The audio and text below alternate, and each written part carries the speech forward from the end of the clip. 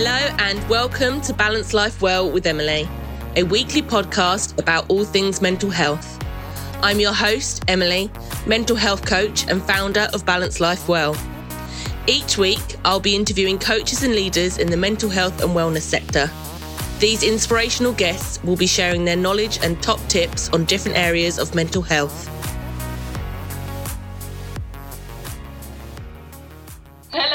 Welcome to this week's episode. Today we are going to be talking about binge eating disorder with Krista, who is a binge eating and recovery coach. Thank you so much for joining us on this episode, Krista. Yes, thank you for inviting me. I'm excited to talk about this today. Great. So I think it would be great to start off with you explaining for our listeners exactly what binge eating disorder is. Binge eating disorder is when you are binging on a large quantity of food typically. It doesn't really matter exactly what the quantity is. Usually you can tell if it's a binge if it feels very out of control. And that is one of the number one things that can show you that that might be a binge. Binge eating disorder really comes down to how often that's happening, and there's some specific criteria to be diagnosed with binge eating disorder. Okay. But as terms of me operating as a coach, if there's an issue with food and if you are feeling like you're losing control and having a hard time eating and just feeling control around food and feeling peace around food, then that's something that you can work on. Okay. And what would it be, like you were saying about the criteria? Would it be like a certain amount of times in a week that you would binge that would mean you've got that disorder? Yeah, I think it is 3 times a week and for a specific amount of months. And I don't remember the criteria. I know I took a diagnostic criteria class a long time ago, but I don't remember the exact amount of times. But I think that it's a period of 3 months. It might be a couple times a week. Yeah. Okay, great. So you have personally struggled with binge eating in the past. Would you mind sharing a bit about your experience and your journey? Yeah. So my disordered eating kind of evolved over time. When I was young, we're talking like under 10 years old, I started dieting, and my parents kind of encouraged that, and we'd go months without sweets, and we would talk a lot about what foods are good and what foods are bad. And so that started me off from the bat of having this very clear definition of what was good eating and what was bad eating, but anything that wasn't good set me on this downward spiral. And so I started dieting a lot, and by the time that I was hitting puberty, hormones are changing, I was in this restrictive mindset, and then I'd start losing control and eat a lot of food. And I'd start eating, and I'd keep eating, and this usually happened at night for me at first. And then a couple of years of that and me just having these regular binges, my eating disorder kind of evolved into bulimia. Okay. What was frustrating for me and why I'm so passionate about binge eating is when I was struggling with binge eating, it was kind of dismissed a lot. And it wasn't something that there was very much awareness about. And when it was bulimia, everyone was like, oh yeah, that's an eating disorder, you need help. Yeah. And when I was struggling with binge eating, it was like, oh, just start doing this, and you're probably just a doctor told me, you're probably just somebody who is always going to struggle with your weight. That was not a very informed way of approaching this, but there's been a lot of progress and awareness around binge eating disorder, but it's definitely something with a lot more taboo. Yeah. Yeah, and it's actually, because I'm a mental health first aider, and it's only in the past couple of years that I feel like it's been, as you say, spoke about and also recognised as an eating disorder, rather than it being just like a lack of control around food. Yes. So a little bit more about my story. I did get to the point where I was getting lots of help, getting lots of support, and kept struggling. And part of why I became a coach is there was a point where I left treatment and just relapsed right away. Yeah. I was like, there's something missing here, and there was definitely things that I needed to work on to help me get to the point where things were a lot easier with food.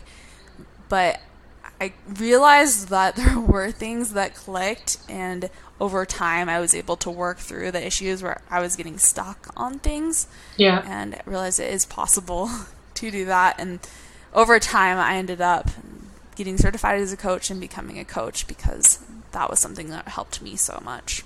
And I think it's really interesting because a lot of people go into their sort of, their jobs because they've experienced it themselves or they're passionate about it. And that's obviously what's happened with you. Yeah, for sure. Definitely a lot of passion and care about just spreading awareness and giving support. Yeah. Yeah, that's great. And how does binge eating disorder impact someone's day-to-day sort of life? So something that isn't talked about enough, I think, with binge eating is how often you're thinking about food. Yeah. And it's not always thinking about binging on food or having that urge to binge, but it's also just thinking about dieting and thinking about how much weight you have of fat and muscle, and just thinking about food and your body all of the time.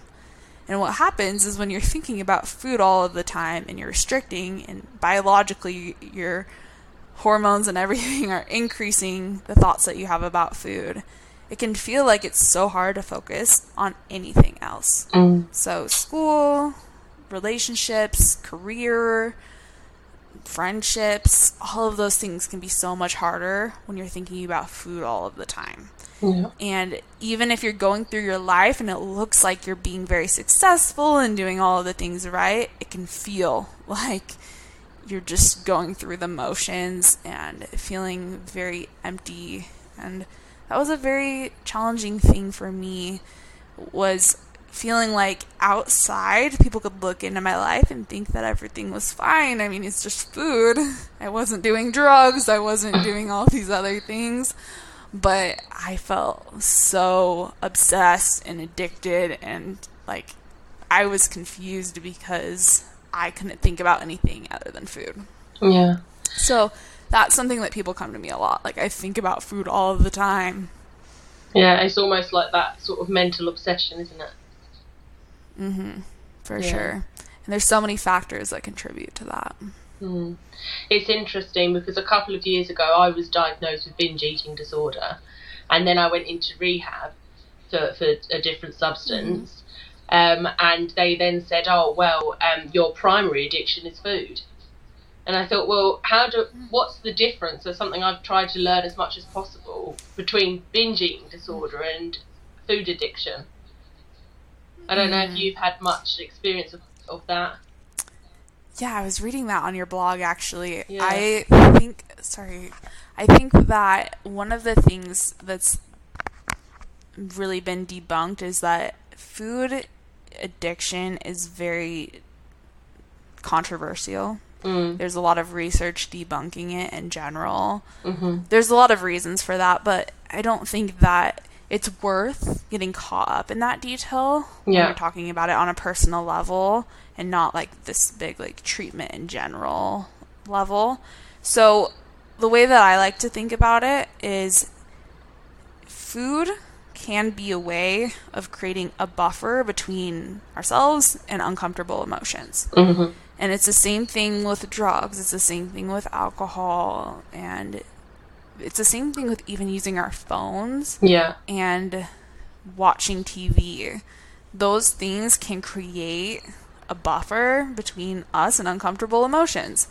And so where things can go and feel very out of control is when there's this constant obsession around food. You're constantly thinking about food, and you're constantly feeling negative emotions because of that. And then you always want to avoid those negative emotions. So what's important to recognize is that most of these things, and even dieting and binging, can both serve the same purpose and come back to the same issues of avoiding emotion and having thoughts that are kind of just tearing yourself down and not feeling good about yourself, all of it comes back to that root cause of like you and your relationship with yourself. Yeah, definitely. And body image, I suppose, plays a massive factor in that as well. For sure. Yeah. Because something I also read about was that with binge eating, it's not just the fact that you're overeating on a certain food or in general, but like you say, the constantly going on and off diets or over exercising to compensate the fact that you're binging. Yeah. And that is something that is technically not in the diagnosis of binge eating, but it's very common, because when you're in that state of like, oh, I ate all of this food, maybe thousands of calories, and you're trying to maybe lose weight or make up for these binges, it can just become more and more and more obsessive. Like, oh, I binged again last night, so now I need to diet even more. I need to make up for this even more. And then those food thoughts become even more and more intrusive. And so it does become a very vicious cycle. Yeah. Anybody that's been there and even dealt with that on a smaller scale can really relate to how intrusive that can feel and how much you're thinking about food and losing weight and the guilt. Yeah. And I don't think social media helps with that, because you look at these other people who have seemed to have the stereotypical perfect model body, and that again makes you think that even people that don't binge, oh my god, I need to diet, I need to exercise, and it's that constant loop in your head, isn't it, which is horrible.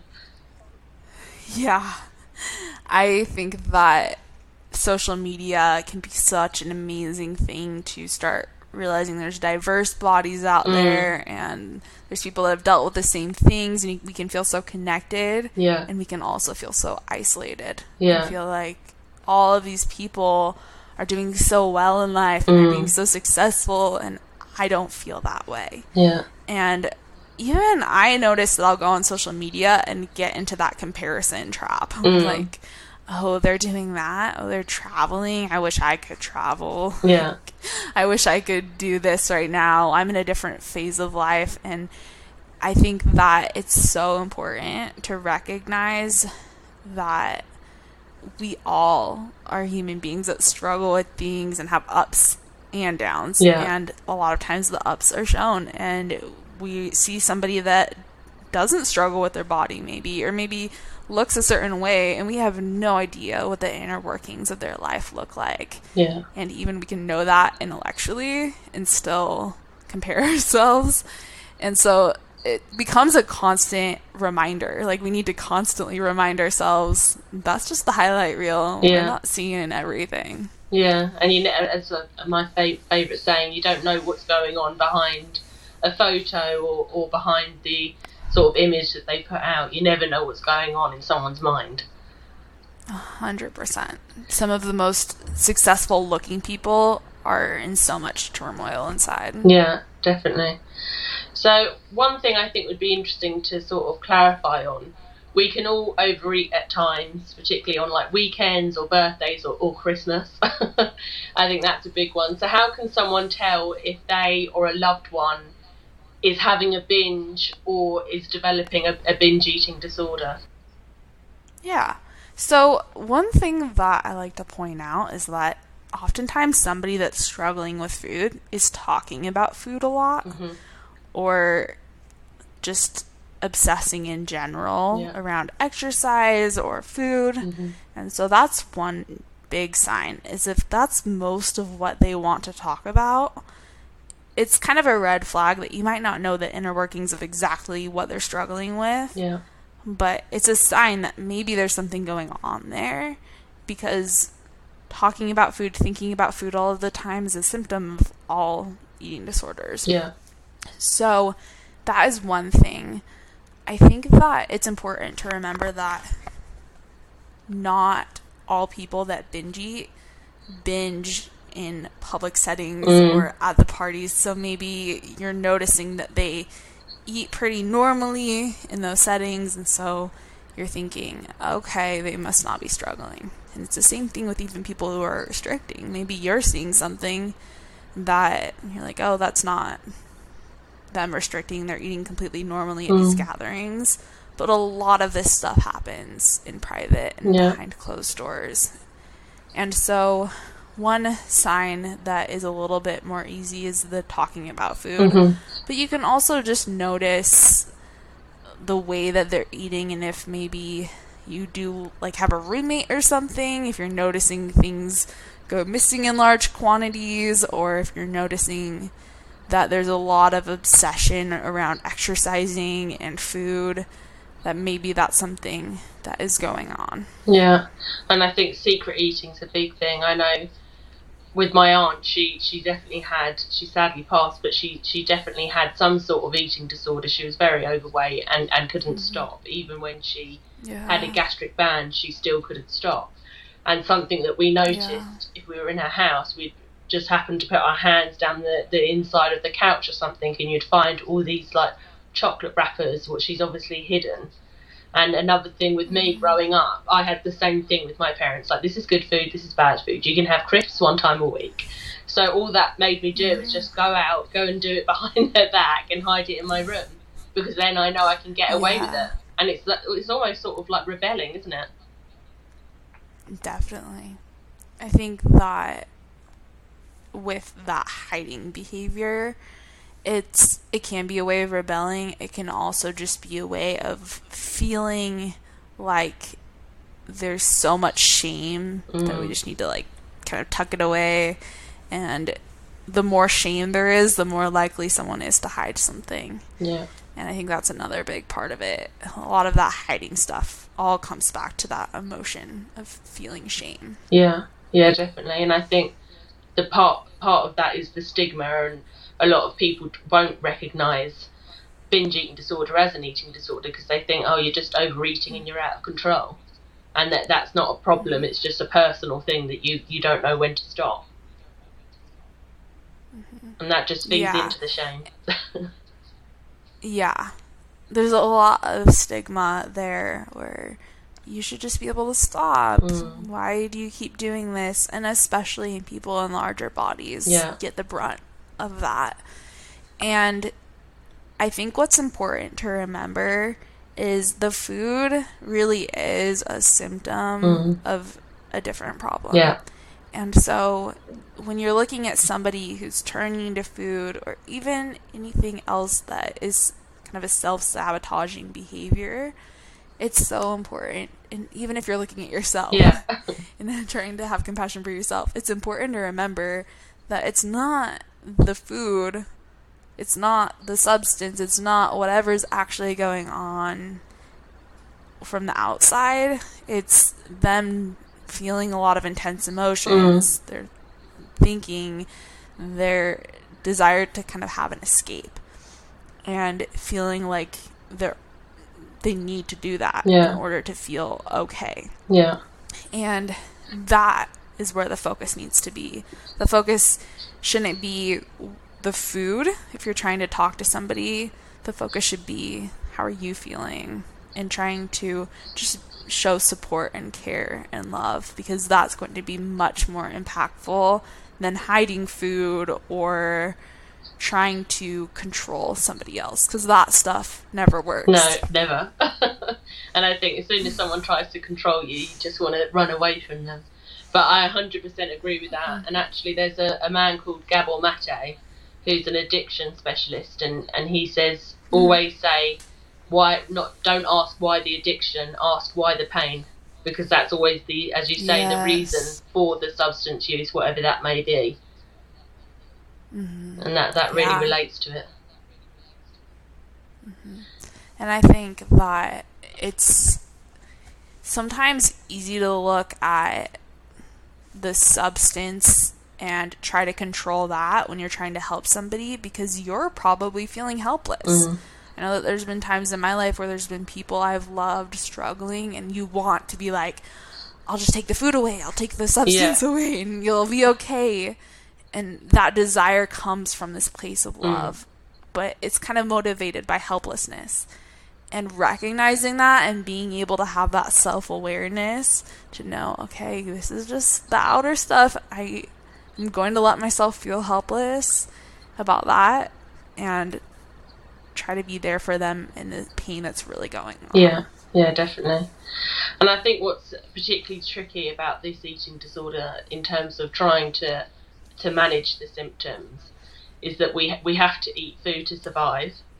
So if someone is suspecting that they have binge eating disorder, or they just want to get some more sort of clarity on what that is, what would their next steps be for seeking help? Yeah, so there's a few things. There are things that you can just do online. If you're in the UK, going and talking to your general practitioner, right? And in the US, just go talk to your primary care doctor. You can get referrals, you can get diagnosed. I wouldn't say that that's 100% necessary. Yeah. During COVID, a lot of people were like, but I haven't been diagnosed because I haven't been able to go see a doctor. And that's not necessary all the time. I think that what a diagnosis does for a lot of people, it shows them this is a valid thing that you're struggling with. And if you can validate that yourself and be like, I'm struggling here, and this is something that I want to work on, then there's so many places you can reach out for help. And it's not going to be the same for everybody. Everybody has different needs, and that's why I think it's problematic when there's like a course out there that's like, this will work for everybody, 100%. I think that some people need to be in therapy and work through some of the deeper, darker stuff and work through the other diagnoses that are going on. And some people are in therapy and they're feeling very stuck. And the reason that I became a coach and where I really like coaching is it's about having some more tangible things and having some ways to work on yourself that are a little bit more concrete than the things I worked on in therapy. And but still getting to the root of what's going on. And so be open to what all the options are. And know that if something does not work, it is not your fault. It's that thing did not work for you. Because I tried so many things that didn't work before I got to the point where I was really making progress that was sustainable and lasted for a long time. So what I encourage people to do when they're seeking help is to remember that it might take time and there might be several things that you look into. And if something's not working and you're not making progress, just keep trying and keep looking because there is help out there. And it's so easy, isn't it, to get disheartened when you've tried something and it doesn't work. But you're so right. If you just keep looking, eventually there will be something or someone that can help you get through that. So what does recovery for binge eating disorder look like? So there's a few things to it. Part of where people start when I work with somebody, for instance, is we start working on creating some more structure. So you don't want to be dieting, but you also don't want to be using food as a way to escape emotions. And so finding a way to create structure that fits your lifestyle can be a really good first step. And so that's where I personally usually start, and that's also where I started when I was in other forms of treatment, is creating some structure, separating the times that I'm eating from the times where I don't want to be eating and I want to be feeling my emotions, and also making sure that there's plenty of food that I'm giving my body. So that was a first step for me. That's a huge step for the people that I start working with. But then that opens us up to all of the works and the up and downs that come when you try to follow through with that kind of structure. Eventually, the goal for most people is to get to the point where they can eat when they're hungry, stop when they're full, not use food as their primary source of coping with life, but also just enjoy food and enjoy movement in a way that doesn't feel compulsive or like a burden in life. And that's the ultimate goal. The ultimate goal isn't to have this perfect relationship with food, but to have a much more peaceful relationship with food. Yeah, definitely.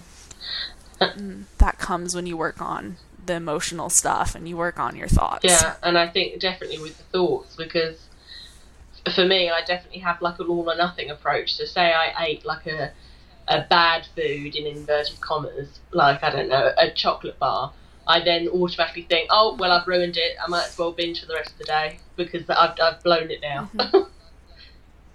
Yeah, that's so common. You're definitely not the only one there. Well, thank you so much for joining us. This has been really, really insightful, and I'm sure it will help a lot of people. If our listeners wanted to connect with you and maybe come to you as a client, which is the best platform they can find you on? So Instagram is probably the best place to find me. My handle is Binge Eating Coach, and my name is Krista. On my Instagram profile, you can find my website. Sometimes I change the exact link, but my website's kristacouchcoaching.com. And I also try to be responsive to my direct messages on there. So if you want to just send me a message and ask me a question, that's the best place to contact me. Perfect. And I'll also link that in the show notes so that everyone can easily find you. Well, thank you again. It's been really, really great. And thank you to our listeners for joining us today.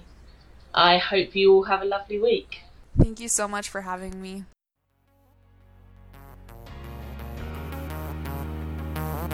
Thank you for listening to this episode. I hope it has been helpful and inspirational. If you enjoyed this episode, I would really appreciate you taking a moment to rate and review us.